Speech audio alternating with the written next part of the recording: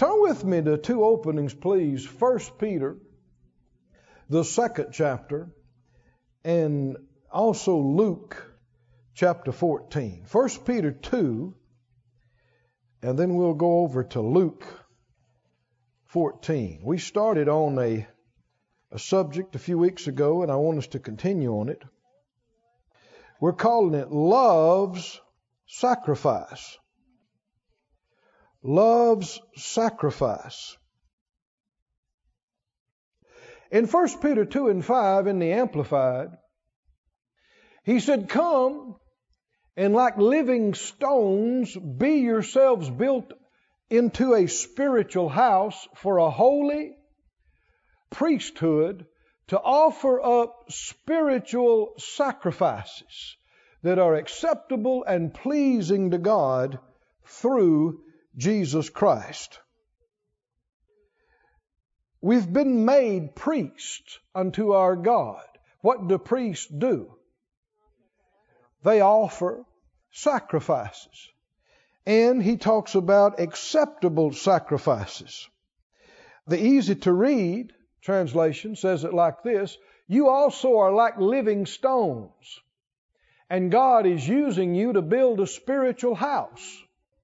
You are to serve God in this house as holy priests, offering Him spiritual sacrifices that He will accept because of Jesus Christ.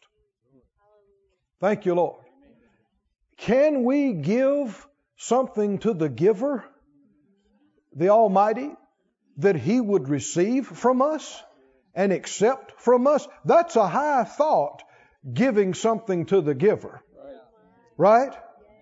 And yet, the Bible teaches that we are made unto our God priests, and as such we are to offer spiritual sacrifices acceptable to God. What is a sacrifice? Well, a simple definition of sacrifice is something that costs you. You can't keep it and give it. Right? A sacrifice in under the first covenant, an agrarian society, people's wealth consisted of their flocks and their crops and their herds. And they would come and bring a lamb or a bull. Well, this is money. Right? Amen. This is part of your income for the year. This is part of your livelihood, your savings. And when you give this bull, you not only give him and the value of him, the money you could have got from selling him, the meat you could have got from the slaughter, you also give all of the calves he won't gender in the future. It costs you something. Right? And we've been talking about this. Go with me to Luke, the 14th chapter. Luke chapter 14. And about verse 26. And I'll read this in the CEV, the Complete English Version. Jesus said, "You cannot be my disciple unless you love me more than you love your father, your mother, your wife, and children, and brothers and sisters. You cannot come with me, you can't follow me and be my disciple, unless you love me more than you love your own life." Keep reading. "You cannot be my disciple unless you carry your own cross and come with me."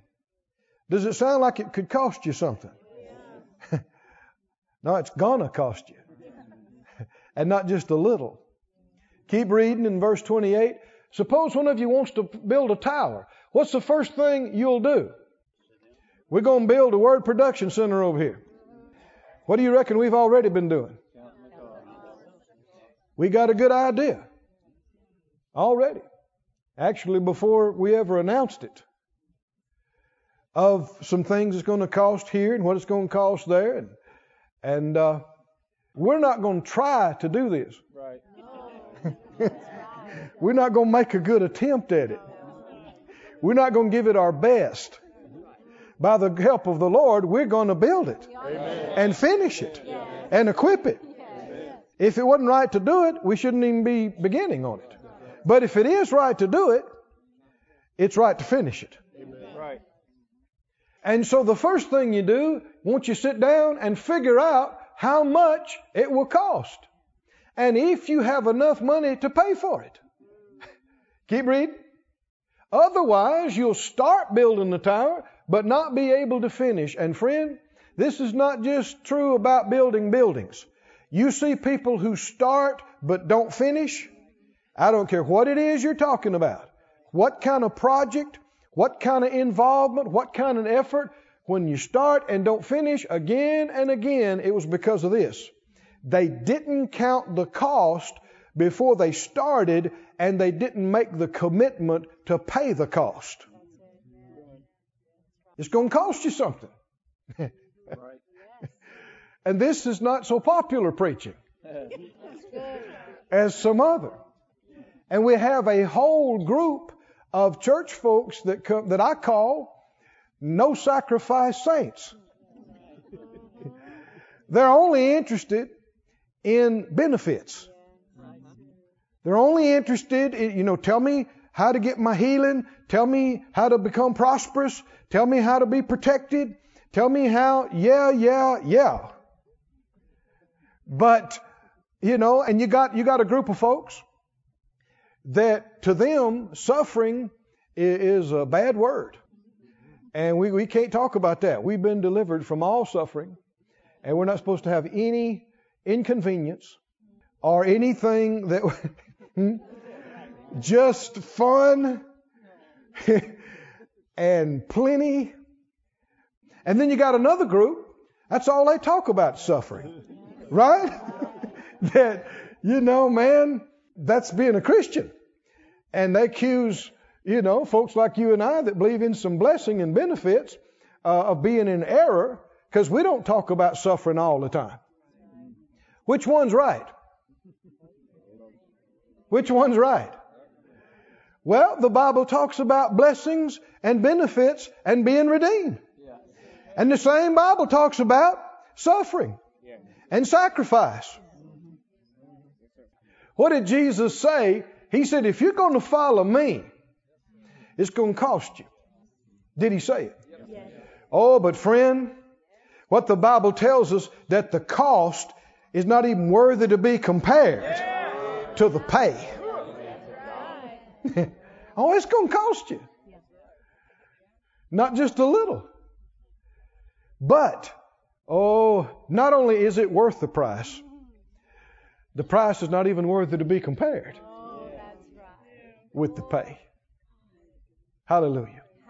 You ready to talk some more about this? Yes. In Colossians, the first chapter, go there, please. I'm excited about this. I believe we can deal with some things that some people have kind of danced around and avoided and get some really solid answers. How many think we ought to love all the Word? Some Word and faith people have been what they've accused other people of, that they said these other folk, well, you just got this little rabbit trail of Scripture that you go down and that's all you talk about and believe and you don't look at anything else. Well, some Word and faith people have been the same way. They got their Scriptures on healing, they got their Scriptures on prosperity, their Scriptures on faith. And if you don't want to talk about that, well, but all the Scriptures are good. And all the Word is true. And if it's right, it has to agree. Right? It all agrees. Notice Colossians, the first chapter. Colossians 1 and verse 24. Colossians 1. This is a verse that sometimes folks have not understood very well. Let's back up just a little bit. He was talking about Jesus in verse 22, how in the body of his flesh, through death, he presented us holy and unblameable and unreprovable in his sight, if we continue in the faith, grounded and settled, and be not moved away from the hope of the gospel which you have heard, and which was preached to every creature which is under heaven, whereof I, Paul, am made a minister.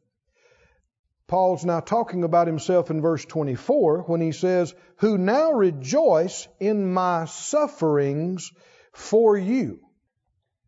I want you to say those three words out loud. Sufferings for you.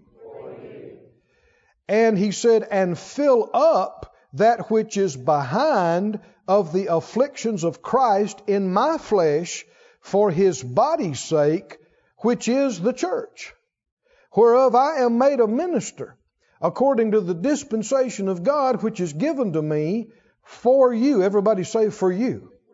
For you. To fulfill the word of God. Now, what does that mean? That he is filling up that which is behind of the afflictions of Christ. What does that mean? Listen to some other translations. The Amplified says it like this: I rejoice in the midst of my sufferings on your behalf. You'll find this phrase in the book of Peter, suffering according to the will of God. There is a suffering that is not according to the will of God, contrary to the will of God, and there is a suffering according to the will of God. Now, when people hear the word suffering, so many times their mind runs straight to being sick. But no, there are many kinds of suffering and many ways of suffering. And in the passage that's talking about suffering, one of the passages that talks about suffering according to the will of God, in 1 Peter 2, I think it's remarkable that that same passage ends up by saying, by his stripes you're healed. To me, it's just a strong reminder that the Lord is saying, I'm not talking about you being sick. Why? Because by his stripes, he paid for that. Thank you, Lord. But there's other ways to suffer besides being sick or being broke. Here's a big one. Not getting your way. Yeah. Oh boy. Can you suffer? Not getting your way? Whoo!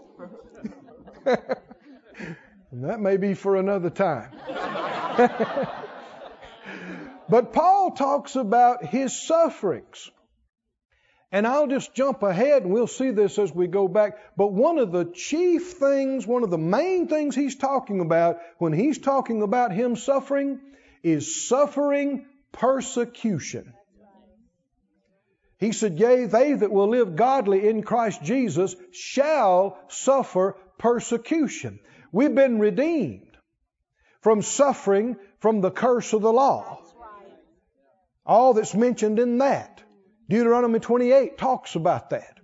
We've been redeemed from suffering those kind of things. We have not been redeemed from suffering persecution. In fact, we've been told very plainly, if you live godly and you follow the Lord fully, you're gonna suffer. You're gonna suffer persecution. I know years ago, I was in the floor of our little home there in Tulsa and prayed in the middle of the night. The Lord woke me and it was strong on my heart. And I went out left the bedroom and I went into the living room and I'm in the floor, flat out in the dark, praying.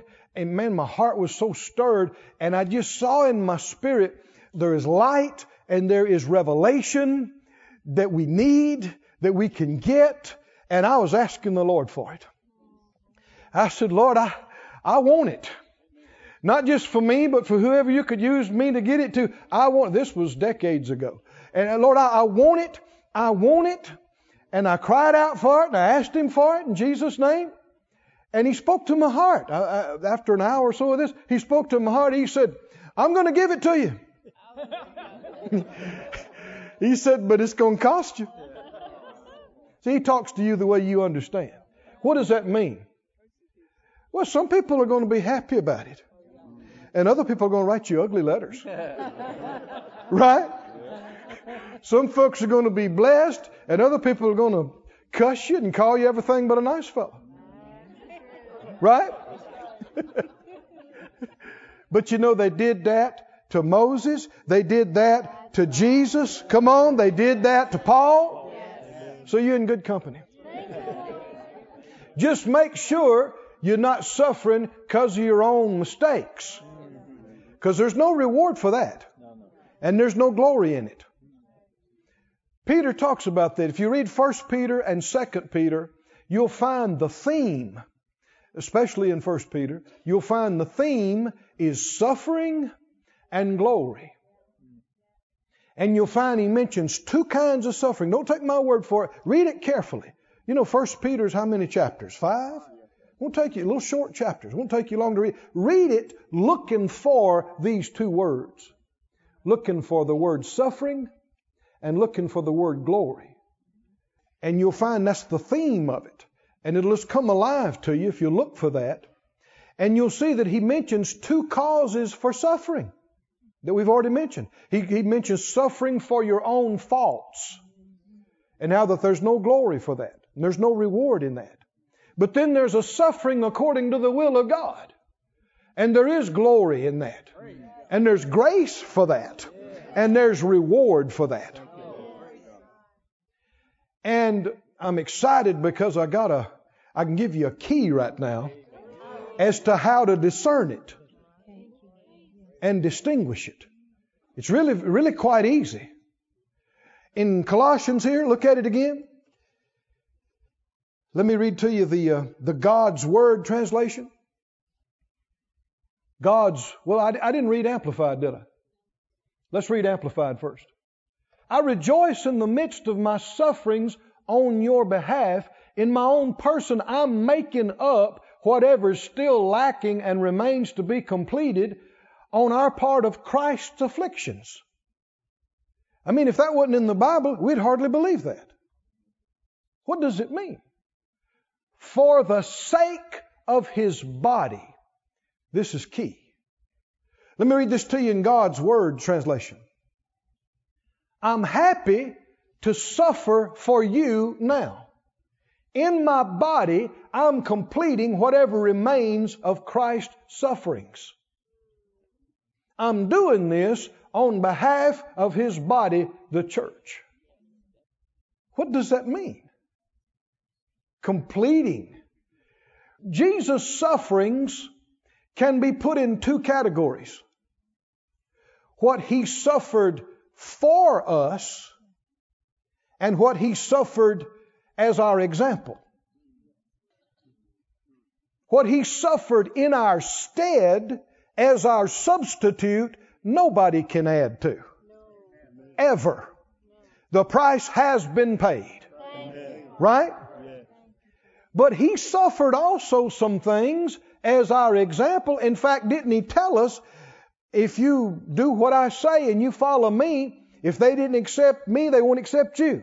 And if they did this to me, they'll do this to you. Right? Those are the sufferings that He's talking about.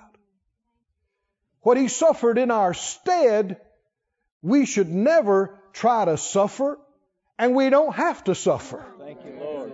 We've been redeemed from that. But what He suffered as our example, we should follow Him and be willing. Right? Willing to suffer, pay the price, right? Whatever it takes to get that done.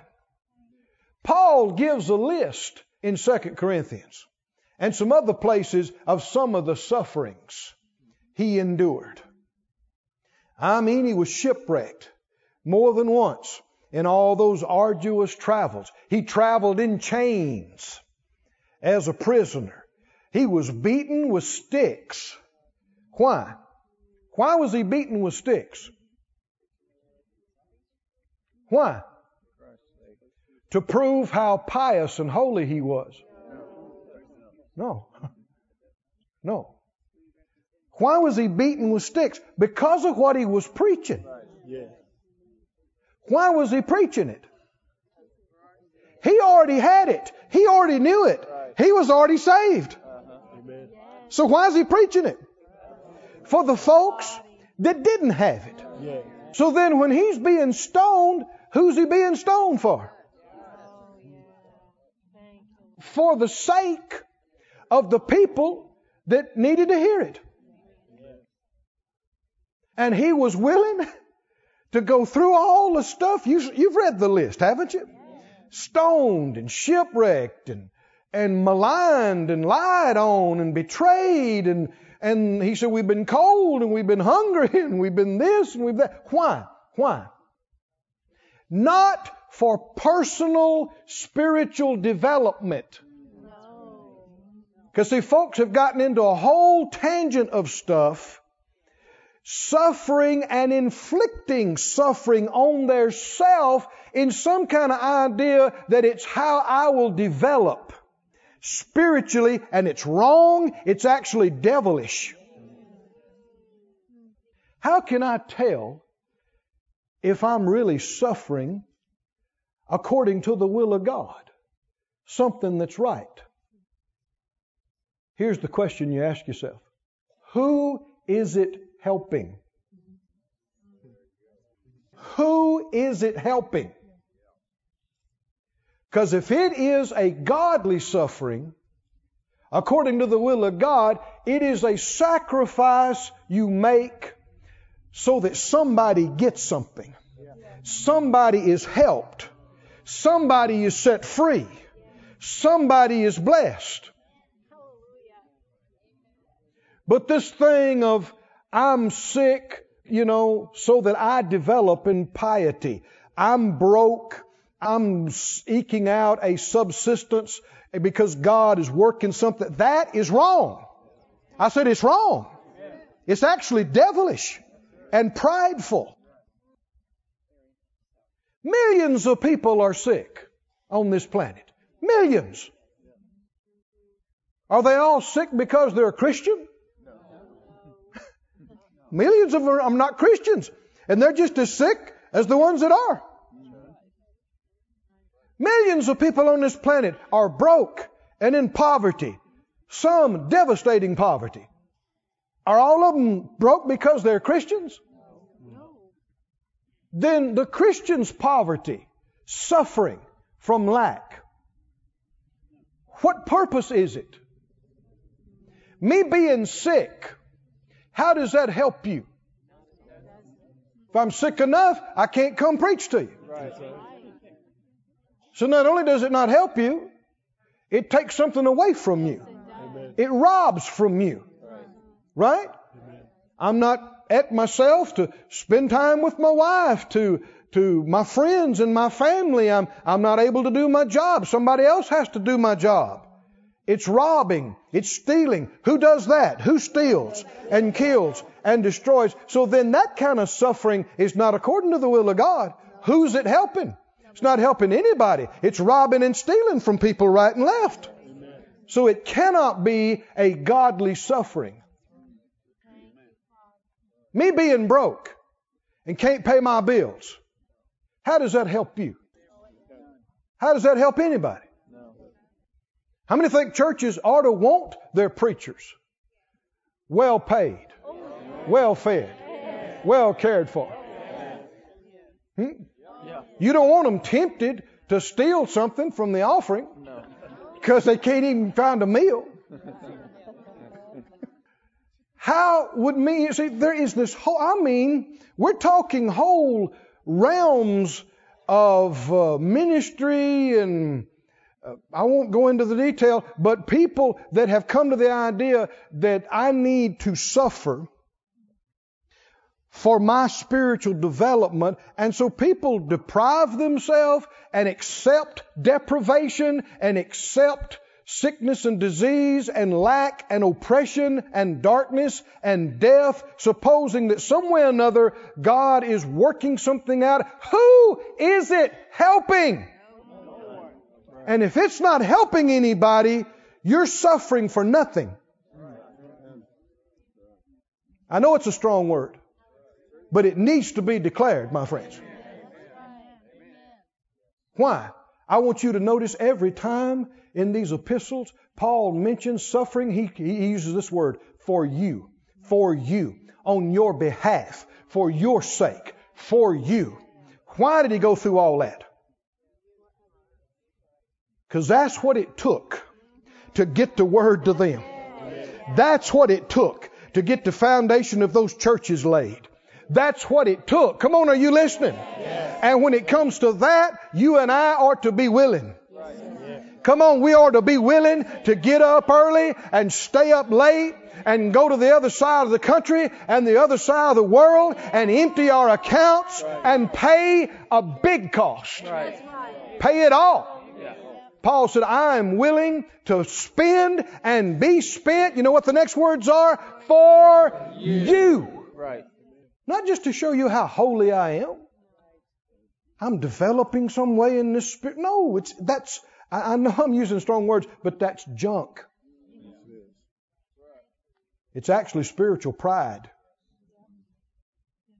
If you're making a legitimate, godly sacrifice, how could you tell? Somebody's getting helped. Somebody's being helped. You know, if I liquidate some of the stuff I have to help preach the gospel, if I sell some of the things I have, if I miss a meal so that somebody could be helped, their needs are met, that's a good thing. That's a godly thing.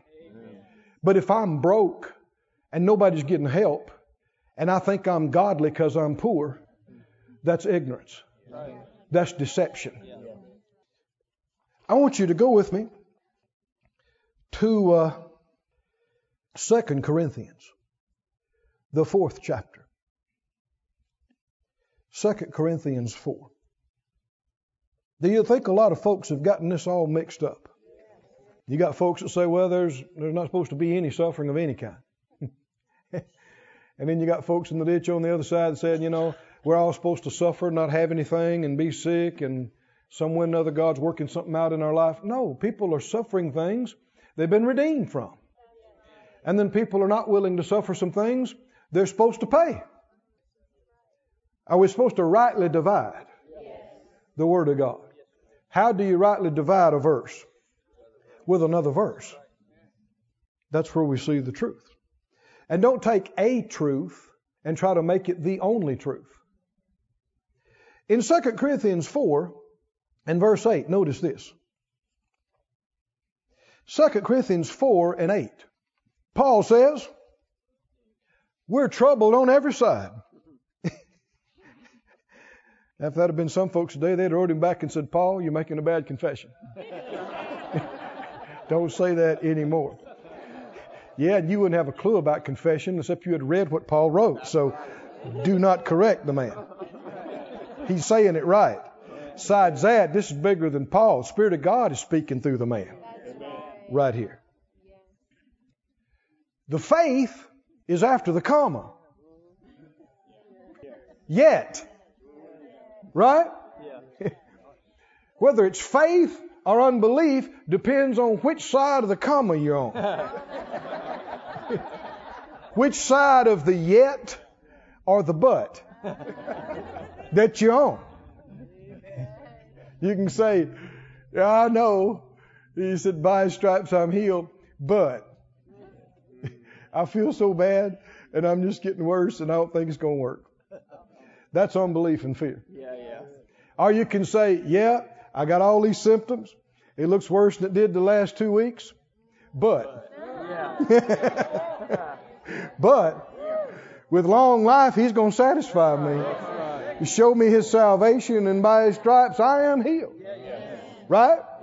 So which side of the yet or the but that you're on determines whether you're in faith or in unbelief. How many think he's in faith? It's obvious. Trouble? He said, we got it. He just telling you what's going on. It's on every side. Yet, we are not distressed. How could you have trouble all over the place and not be distressed? Because you know the greater one's inside you. And you got peace that passes understanding. And you're leaning and resting on the everlasting arms. Right? And you believe he also wrote, He always causes me to triumph. He said, we're perplexed. Not a bad confession. Just a fact. What's perplexed? When I hear the word perplexed, I think of a cartoon character with a big question mark over his head. Which means what? You're going, huh? What is going on? Why is this happening? Why hadn't this happened? Perplexed. Perplexed. You don't know. But here's the thing. Just because you don't know doesn't mean you have to be depressed. Right. You can be clueless and still have victory. Yeah. What does that mean? Faith is not based on your understanding. Faith is a choice. Faith is a decision. People go, well, what in the world's going on? You can go, I don't know. Why are you still smiling? Because I know somebody. Because I know God. And He's always got me through. What are we going to do? Don't ask me right now. But I know I will know, and He will show me, and we're going to do the right thing. Even when you're perplexed, you don't have to despair. Keep reading. Persecuted. The Bible tells us we're not supposed to be shocked when we're persecuted. We should have known it was coming. You do the right thing. You believe the right thing. You live the right way. You stand up for what's right. You preach what's right. You're going to be persecuted. Some folks are not going to like it. And they're going to let you know. But you are not forsaken. Not forsaken. Cast down. There can be a situation where you're knocked down. But that's not the end. You can get back up. Knocked down. One translation says knocked down, but not knocked out. Knocked down, but not destroyed. Keep reading. Always bearing about in the body the dying of the Lord Jesus, that the life also of Jesus might be made manifest in our body. Is he talking about some sufferings that he's encountering in doing the will and plan of God for his life? He is. He mentions some things that are not comfortable, that are not easy. See this verse, back up to verse 10, bearing about in the body the dying of the Lord Jesus, that goes with that verse we read in Colossians about filling up the sufferings that are behind. It's a suffering, according to the will of God, the Lord suffered before us as an example, not what he suffered for us as our substitute. Verse 11. For we which live are always delivered unto death for Jesus' sake, that the life also of Jesus might be made manifest in our mortal flesh. Paul learned, when I'm weak, that's when I'm strong. When it gets the roughest, is when I get the extra boost of grace. And I got the presence of God with me, stronger than it's ever been. Right? Verse 12. So then death works in us, but life in you. Keep reading. We have the same spirit of faith, according as it is written, I believed, and therefore have I spoken. We also believe, and therefore speak. Keep reading. Knowing that he which raised up the Lord Jesus will raise up us also by Jesus and present us with you. No matter what's going on, you know the end of the story. Right? Resurrection. No matter what's going on here or how it ends up here, that ain't the end. Keep reading. All things are what? All things are what? All things are what? Why are we going through all this? Why are we putting up with this? Why are we dealing with all this? Why are we paying such a price? Why are we sacrificing? All of it is for your sake. He was talking to the saints at Corinth. And he said similar things to all the churches that were under. Why are we doing this? Not to show you that we're holy. Not to deepen our piety. If it's not helping you, it's not right. It's not something we should be enduring. that the abundant grace might through the thanksgiving of many redound to the glory of God. Keep reading. For which cause we faint not, for though our outward man perish. You know, all this can take a toll on the body and the outward man. Yet, how many know faith is which side of the yet? Yeah. You're on. Yet, the inward man is renewed. That's right. Day by day. And this man knows what he's talking about. Yeah. When you've been stoned and left for dead. But you get so quickened in your spirit that you stand up and walk away. And the next day you come back in town and preach some more. He knows what he's talking about. And he's willing to go through that. Why? For their sake. To get the word to them. Are you willing to pay some price? Absolutely. How many think we should be? We should be willing to sacrifice and pay some price to get the job done, to help others. 17. Our light affliction. Oh, I like this. Oh, I like this. What's he calling light affliction? Stoning? Getting beat with sticks? Shipwreck?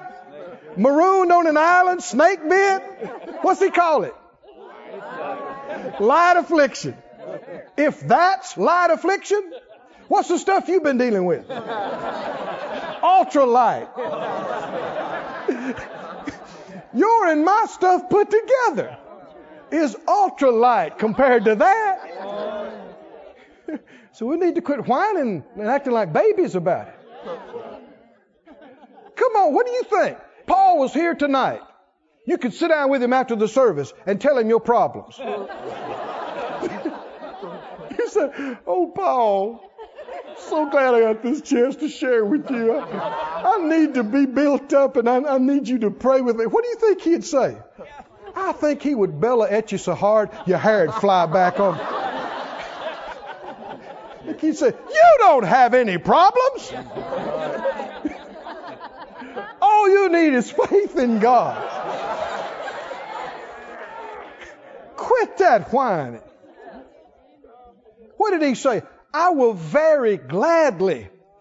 See, here's the key to victory. The joy of the Lord is our strength. This moping around, dragging around, I'm paying such a heavy price. It's so hard, you know. That ain't it. You're doing something, but you're not doing the Bible. The joy of the Lord is your strength. When you can endure this kind of stuff and count it all joy and count it light affliction. Oh, I like it. Don't you like it? Come on, I want somebody to say it out loud. Light affliction. So what's your stuff? Ultralight. Ultralight. If his is light. And it's how long? Just for a minute. Just for a moment. It works for us a far more exceeding and eternal weight of glory. Come on, somebody say glory to God. Glory to God. While we look not at the things which are seen, but at the things which are not seen. We're not looking at our aches and our pains. We're not looking at the ugly grams. We're not looking at that. We're looking at people getting saved and people getting help and the kingdom being built and what it's going to be after this life. Right. Eternal. So compared to that, these little sufferings, light and momentary. Right. Light and momentary. Even the yoke of the call and service in the ministry, Jesus calls light and easy. My yoke is what? My burden is light. My yoke is easy. Somebody say light and easy. So where are folks coming up with all this hard stuff? Oh, it's so hard. It's just so hard. I've had people look at me like they feel sorry for me and go, oh, brother, I know the weight of the ministry has got to be so heavy on you. Trying to keep up with these churches. These meetings out on the road, and the weight of all this buildings and all this kind of stuff. Oh, brother, I'm praying for you. I have to bite my lip to keep from saying, don't. I don't want you praying that kind of prayer over me. Because I'm actually having a lot more fun than you might think. I have to admit, there were times in my life and ministry that I took care and I took the burden and messed up and got heavy and lost my joy. Thank God not recently. I'm talking about decades ago. But and the Lord had to correct me. I had the Lord one time, a time of prayer. He chastised me. He said, "Are you the Savior?" I said, "No, sir." He said, "Quit acting like it." "Are you the healer?" I said, "No, sir." He said, "Quit acting like it." He said, "You're not responsible for everybody and everything that happens. Whether people are saved or not, or healed or not, you're not the Savior, you're not the healer, you're not the provider, you're not the protector. You're responsible to do what I tell you to do.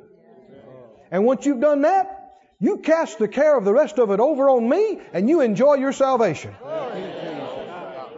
And since then till now, I've endeavored to do that. And to keep you from wearing out before your time. And to keep you from preaching grumpy britches sermons. You know what I mean by that? I mean, if I'm all sour and I'm all down and draggy, try as I might, it's going to flavor what I'm preaching to you. It's going to come out like that. And I'm going to preach judgment and condemnation, and because that's whatever's in you is going to come out. If any freedom is going to get to you through me, there's got to be some freedom in me. Right? Such as you have. That's what you give. Whew. He said, "While we look not at the things which are seen, but at the things which are not seen." What are we looking at? We're not looking at this light and momentary trouble and problems. We're looking at the eternal weight of glory. For the things that are seen are temporal, but the things that are not seen are eternal. Can we put up with a little stuff for just a little while to see something so glorious? Be a part of something so wonderful? Something that lasts forever? Certainly we can. Certainly we can. Whew. Go to Malachi. Can you take some more? Hallelujah. Malachi, the 1st chapter. This will arm you. It will protect you and keep you safe from being deceived and winding up disqualified. So make sure you stay awake the next few minutes. Right? And get what we're supposed to get here. In Malachi, the 1st chapter, and verse 7, let's look at the Living Bible. The Living. He said in verse 7, "When you offer polluted sacrifices on my altar," polluted sacrifices, they say, when have we ever done a thing like that? Every time you say, don't bother bringing anything very valuable to offer to God. The Lord's really displeased with His priests and His people here. You can see this in Malachi. You tell the people lame animals are all right to offer, sick, blind ones, and you claim this isn't evil? Try it on your governor sometime. Give him gifts like that and see how pleased he is. Keep reading. God have mercy on us, you recite. God be gracious to us. But when you bring that kind of gift, why should He show you any favor at all? I understand just because you're making the right confession, that's not all there is to it. Your heart, your actions are involved. Verse 10, He said, "Oh, to find one priest among you who would shut the doors and refuse this kind of sacrifice." He said, "I wish I had a preacher in the bunch that would shut the doors and say, don't come in here doing this. If that's what you're going to do, we're not going to have service." I have no pleasure in you, says the Lord Almighty. I will not accept your offerings. Now, their junk offerings was not all there was to it. That was a reflection of their heart. And God's always looking at the heart.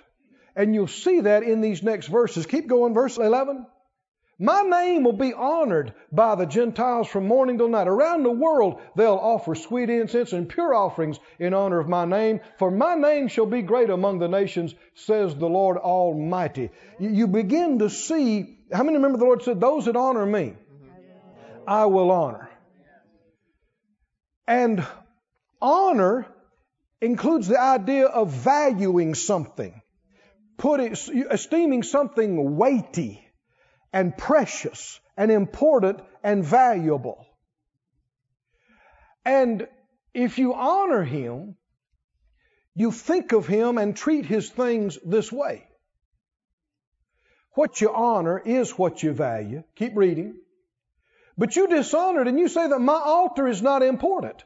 And you're encouraging people to bring cheap, sick animals to offer to me on it. Now notice this next verse. You say it's too difficult to serve the Lord and do what He asks. Did you hear that phrase? It's too hard. That's just asking too much. It's too hard. It's too difficult to serve the Lord. The Message says it like this. You say I'm bored and this doesn't do anything for me. The New Living says it's too hard to serve the Lord. He said that what King James says, what a weariness it is. Wears me out. And you snuff at it. One translation says, you let out your breath. We know what that means.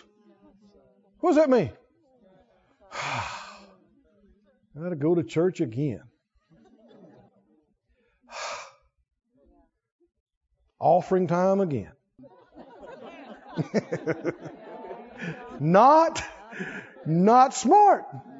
The Lord is angry. He's very displeased with this kind of heart and attitude. I've had people look at me and say these very words. It's just too hard. I've had people that were helping me in the ministry look at me and say, it's just too hard, and leave. Quit. Leave the ministry. Go out into secular work. And on this one occasion, this has been years ago, this one individual I'm thinking about looked me in the eye and said, it's just too hard. It's too hard. I saw there's no need for me to try to talk them out of it. They got their mind made up. And so I prayed over them best I knew how. On the way back in my car, I'm asking the Lord for mercy. And I said, Lord, I don't understand that. What? It's too hard. I don't understand that. Help me to see. And I got as much clarity today as I've ever had on it. You know why it was so hard? Because of wrong values. Can you see here, they're not valuing God's offerings enough to even bother bringing anything that's worth anything. And because of that, they find it laborious.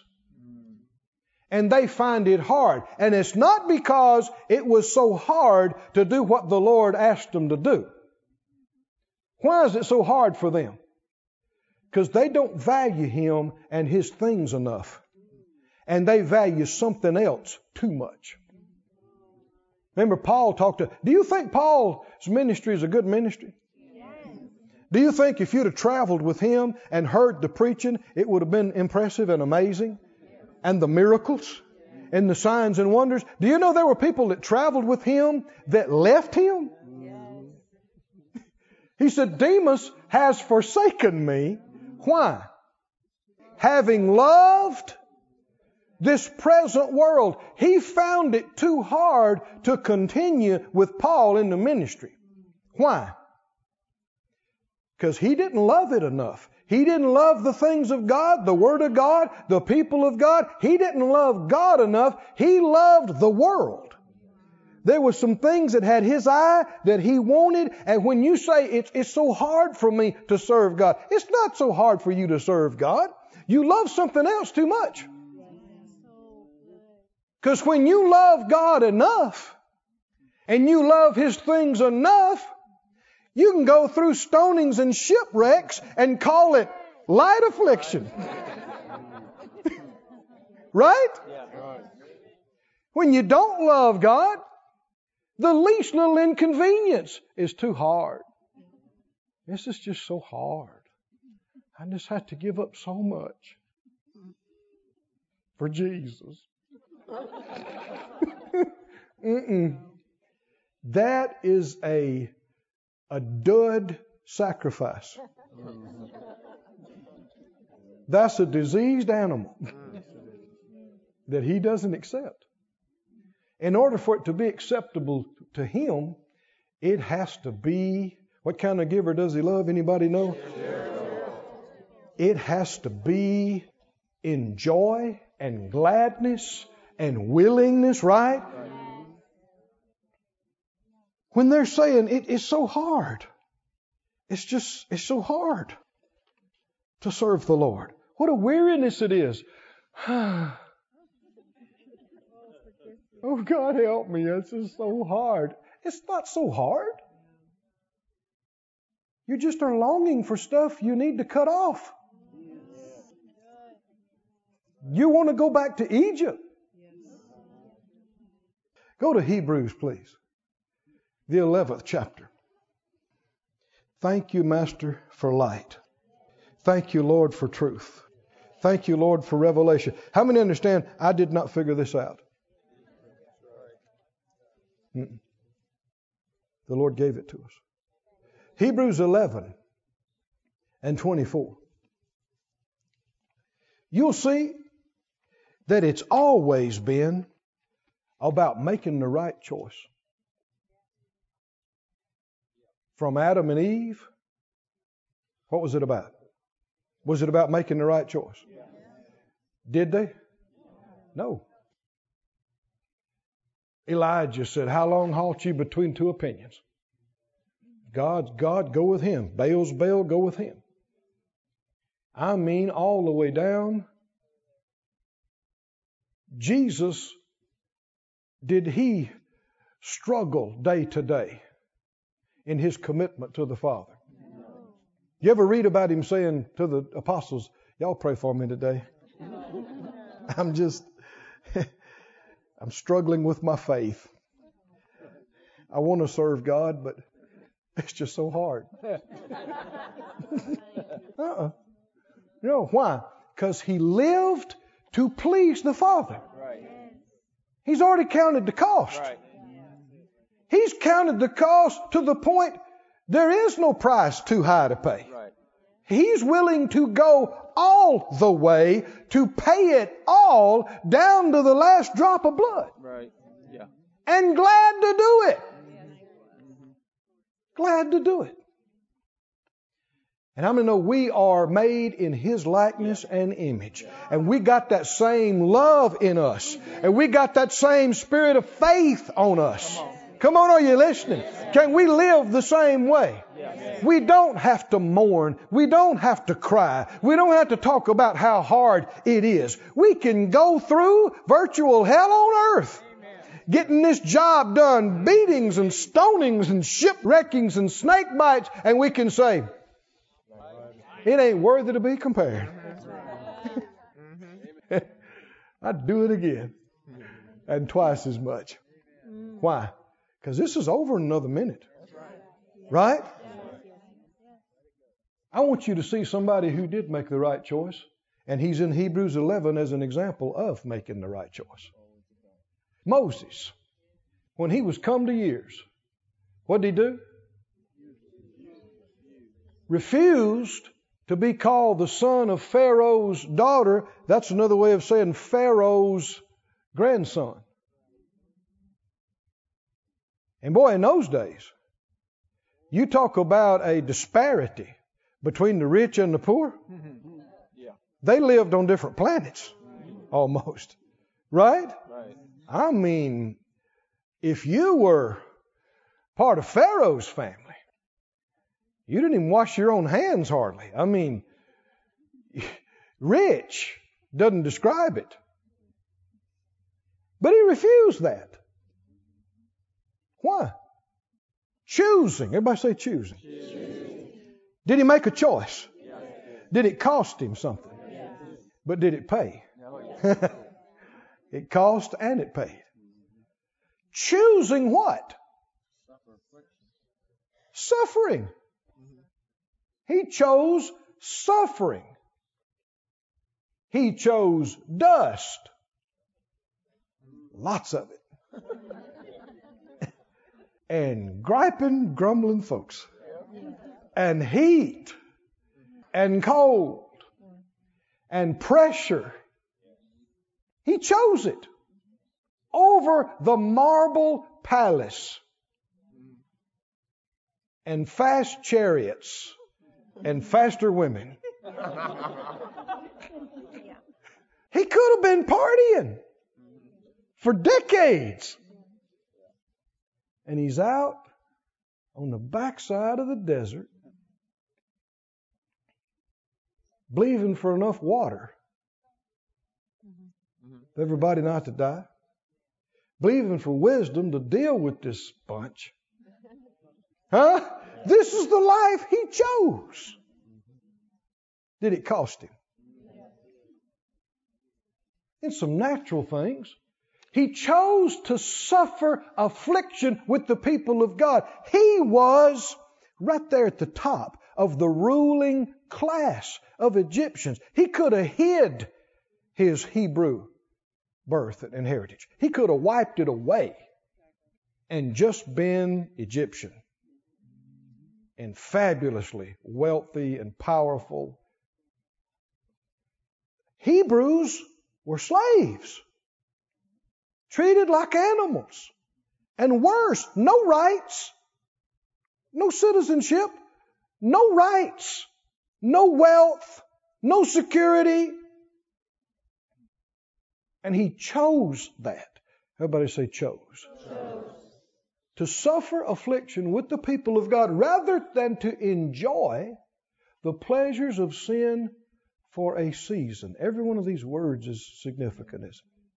We were with some friends of ours years ago out on the lake boating for a little bit, and it got late in the day and it got dark, and we're coming back, and not this lake, another lake, and we came by and there was this bar on the shore, and man, it was lit up and the music was loud, and boy, they were having a party.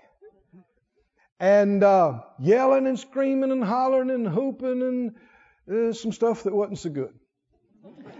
And it's dark, you know, there's one good thing. But we're out on the lake. And of course on the water, you know, sound carries. You can hear sometimes a long ways. And we had our friends and had some of their kids with them.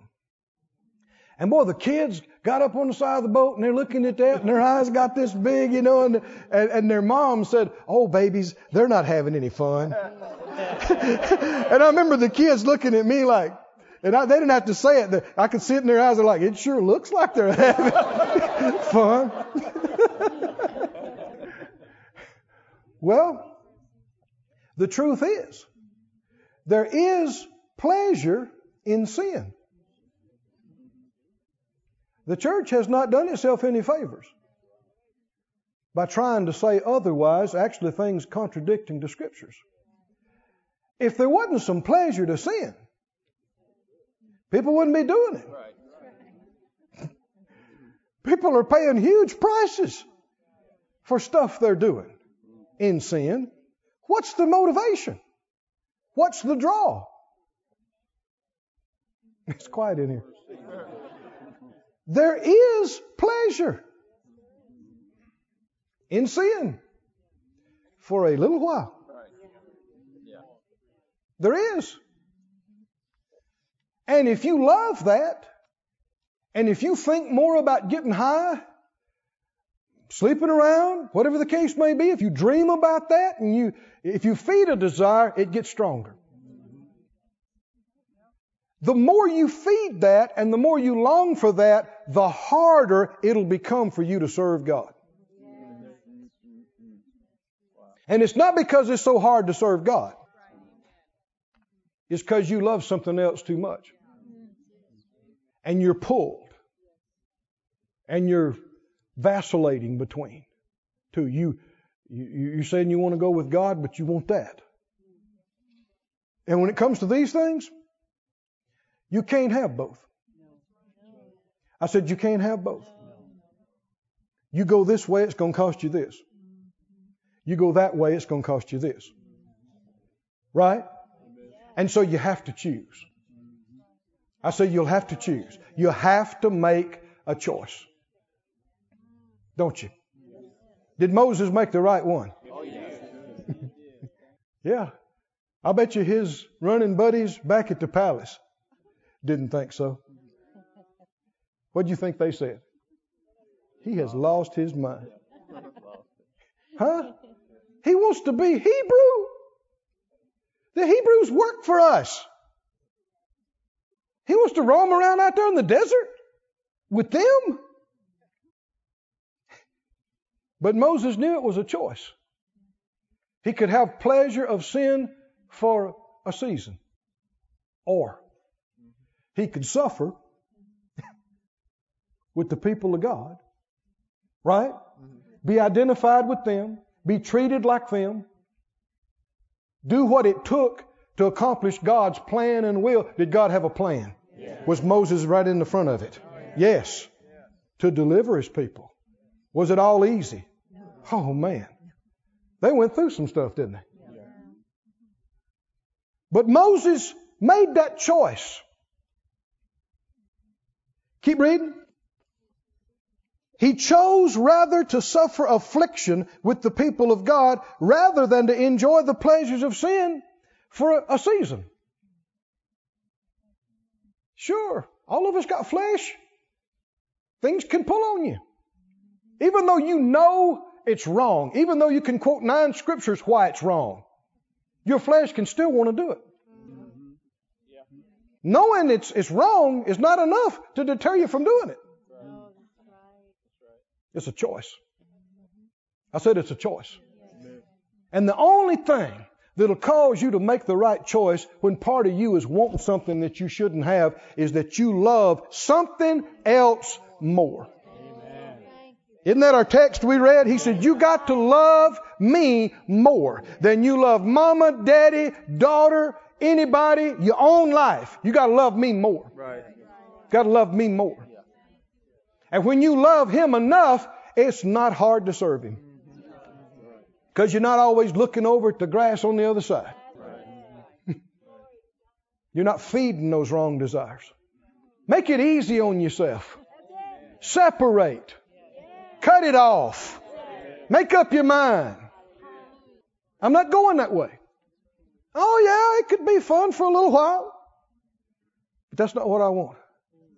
I don't want that. And I'm not willing to pay the price of death that comes with sin. Price is too high. I'm telling you, for a few minutes of fun, the bill is too big. It's too big. Keep reading. Esteeming what? What does esteem mean? Value. Valuing, honoring, treasuring what? The reproach of Christ is greater riches than all the treasures of Egypt. Being reproached because you identify with Jesus, the anointed one, is worth more than all the money and all the houses and all the fame, all the sin, all the pleasure of sin. The reproach. We're not even talking about the glory yet. The reproach of Christ is worth more than all the stuff in the world. Enlightened people know it. Flesh-ruled people don't. They think a hot night on the town is worth more than their ministry, their family, It's not. I said it's not. It's fun for a few minutes maybe. Child of God that knows much would have trouble even enjoying it for a few minutes because their conscience is going to bother. They know they got light. Amen. Right? Amen. So it's a fat chance of you even enjoying it. When you have as much light as most of you and me do. So let's just don't do it. The reproach of Christ is greater riches than the treasures in Egypt, for he had respect unto the recompense of the reward. He is looking past this week and past this month. He's looking past this life. Are we going to forfeit our future for a dab of excitement right now? Or are we willing to forfeit some stuff that's not worth anything anyway right now for some eternal glory? We're going to sacrifice tomorrow for today, or sacrifice today for tomorrow? Go to Romans in closing, I think. Oh, I'm so thankful for the Lord helping us tonight. I know you don't know how things come up in me and how they come through me, but I'm telling you, if you did know some of it, I think you'd be impressed how much God it is. So much of it I didn't know, I didn't see, I didn't put it together, but it came. It came. The Lord's answering our prayers. Thank you, Lord. Thank you, Lord. In Romans, the 8th chapter. Romans 8, verse 16. The Spirit itself, or so many translations say Himself, bears witness with our spirit that we're the children of God. If children, then heirs. Heirs of God and joint heirs with Christ. If so be that what? That what? That what? We word people now, right? Huh? You like this word too? It's right. It's right. If so be that we what? This is not talking about suffering being made sin. This is not talking about suffering taking our sicknesses, our infirmities. It's not talking about suffering that He became poor so we could be rich. Those are things He did in our stead as our sacrificial lamb. Right? But suffering, being persecuted, suffering, paying the cost to get the job done, that's the way of saying bearing our cross. The Lord had His job to do. Part of that nobody could ever do. But part of it He did as an example for us. And we can take our cross and we can pay the price. If we suffer with Him in that way, that what? That we may be glorified together. Oh friend, He suffered. He paid the price. He set the example.